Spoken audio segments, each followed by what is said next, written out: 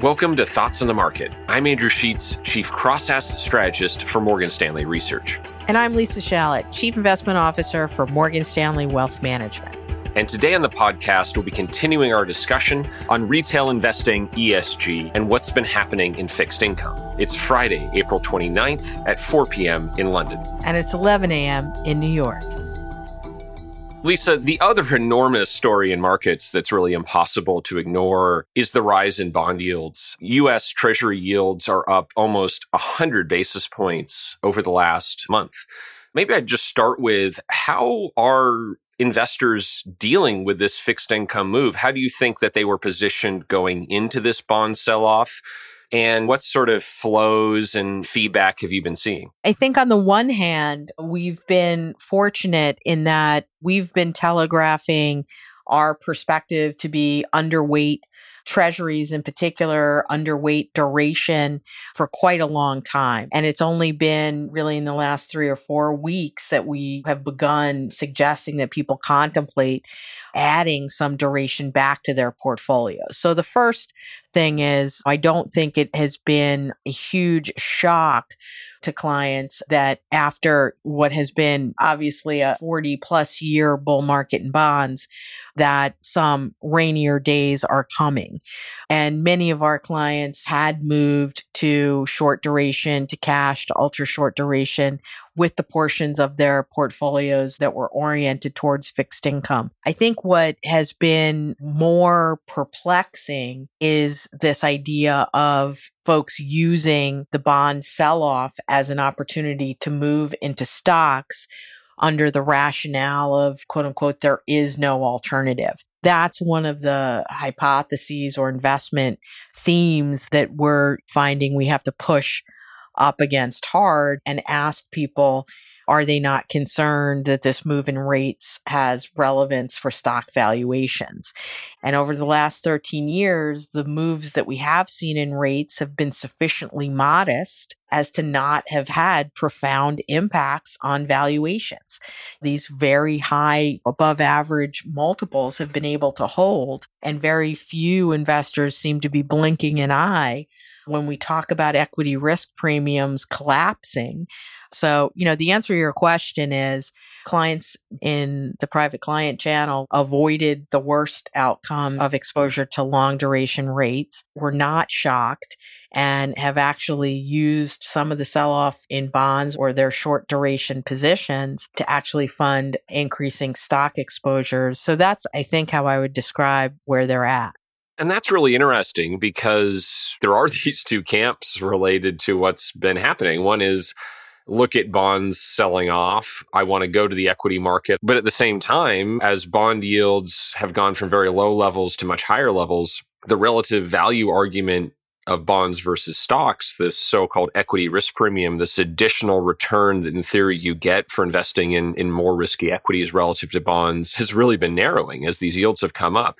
Lisa, how do you think about the equity risk premium? How do you think about kind of the relative value proposition between an investment grade rated corporate bond that now yields 4 to 4.25% relative to U.S. equities?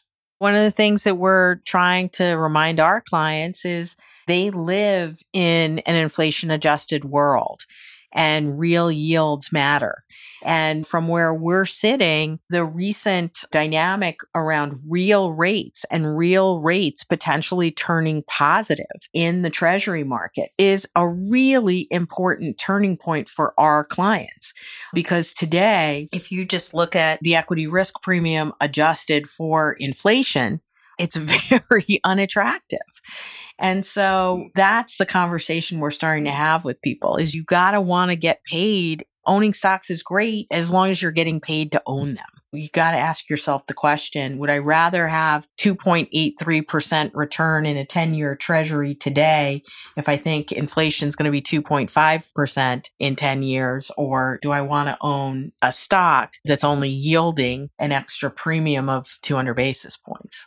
When you think about what would change this dynamic, you mentioned that if anything, yields have gone up and investors seem to be more reticent about buying bonds given the volatility in the market. There's a scenario where people buy bonds once the market calms down. What they're looking for is stability. There's an argument that's about a level, that it's about, US 10-year bond yields reaching 3% or 3.5% or some other number that makes people say, okay, this is enough. Or it's that stocks go down and that they no longer feel like this kind of more stable or maybe better inflation protecting asset. Which of those do you think would be the more realistic catalyst or the most powerful catalyst that you see kind of driving a change in behavior? I think it's this idea of inflation protected resilience, right? There is this unbelievable faith that, quite frankly, has been reinforced by recent history that the US stock indices are magically resilient to anything that you could possibly throw at them.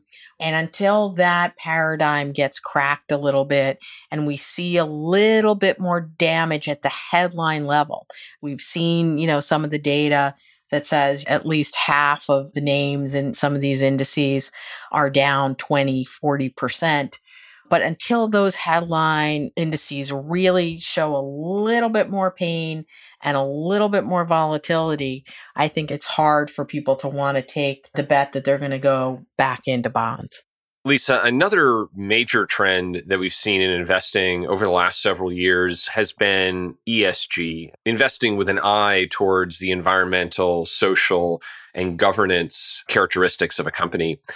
How strong is the demand for ESG in terms of the flows that you're seeing? And, how should we think about ESG within the context of other strategies, other secular trends in investing?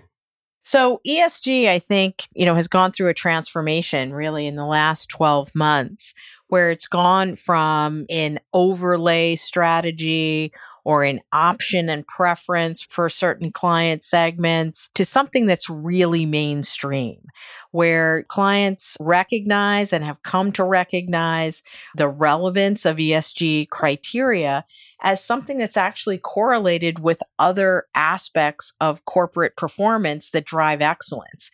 If you're paying this much attention to your carbon footprint as a company, or you're paying this much attention to your community governance and your stakeholder outcomes, aren't you likely paying just as much attention to your more basic financial metrics like return on assets? And there's a very high correlation between companies that are great at ESG and companies who are just very high on the quality factor metrics.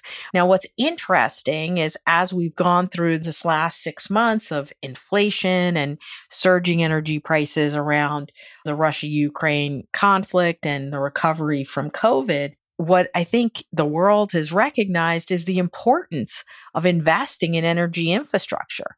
Now, for ESG investors, that has meant doubling down on ESG-oriented investments in clean and green.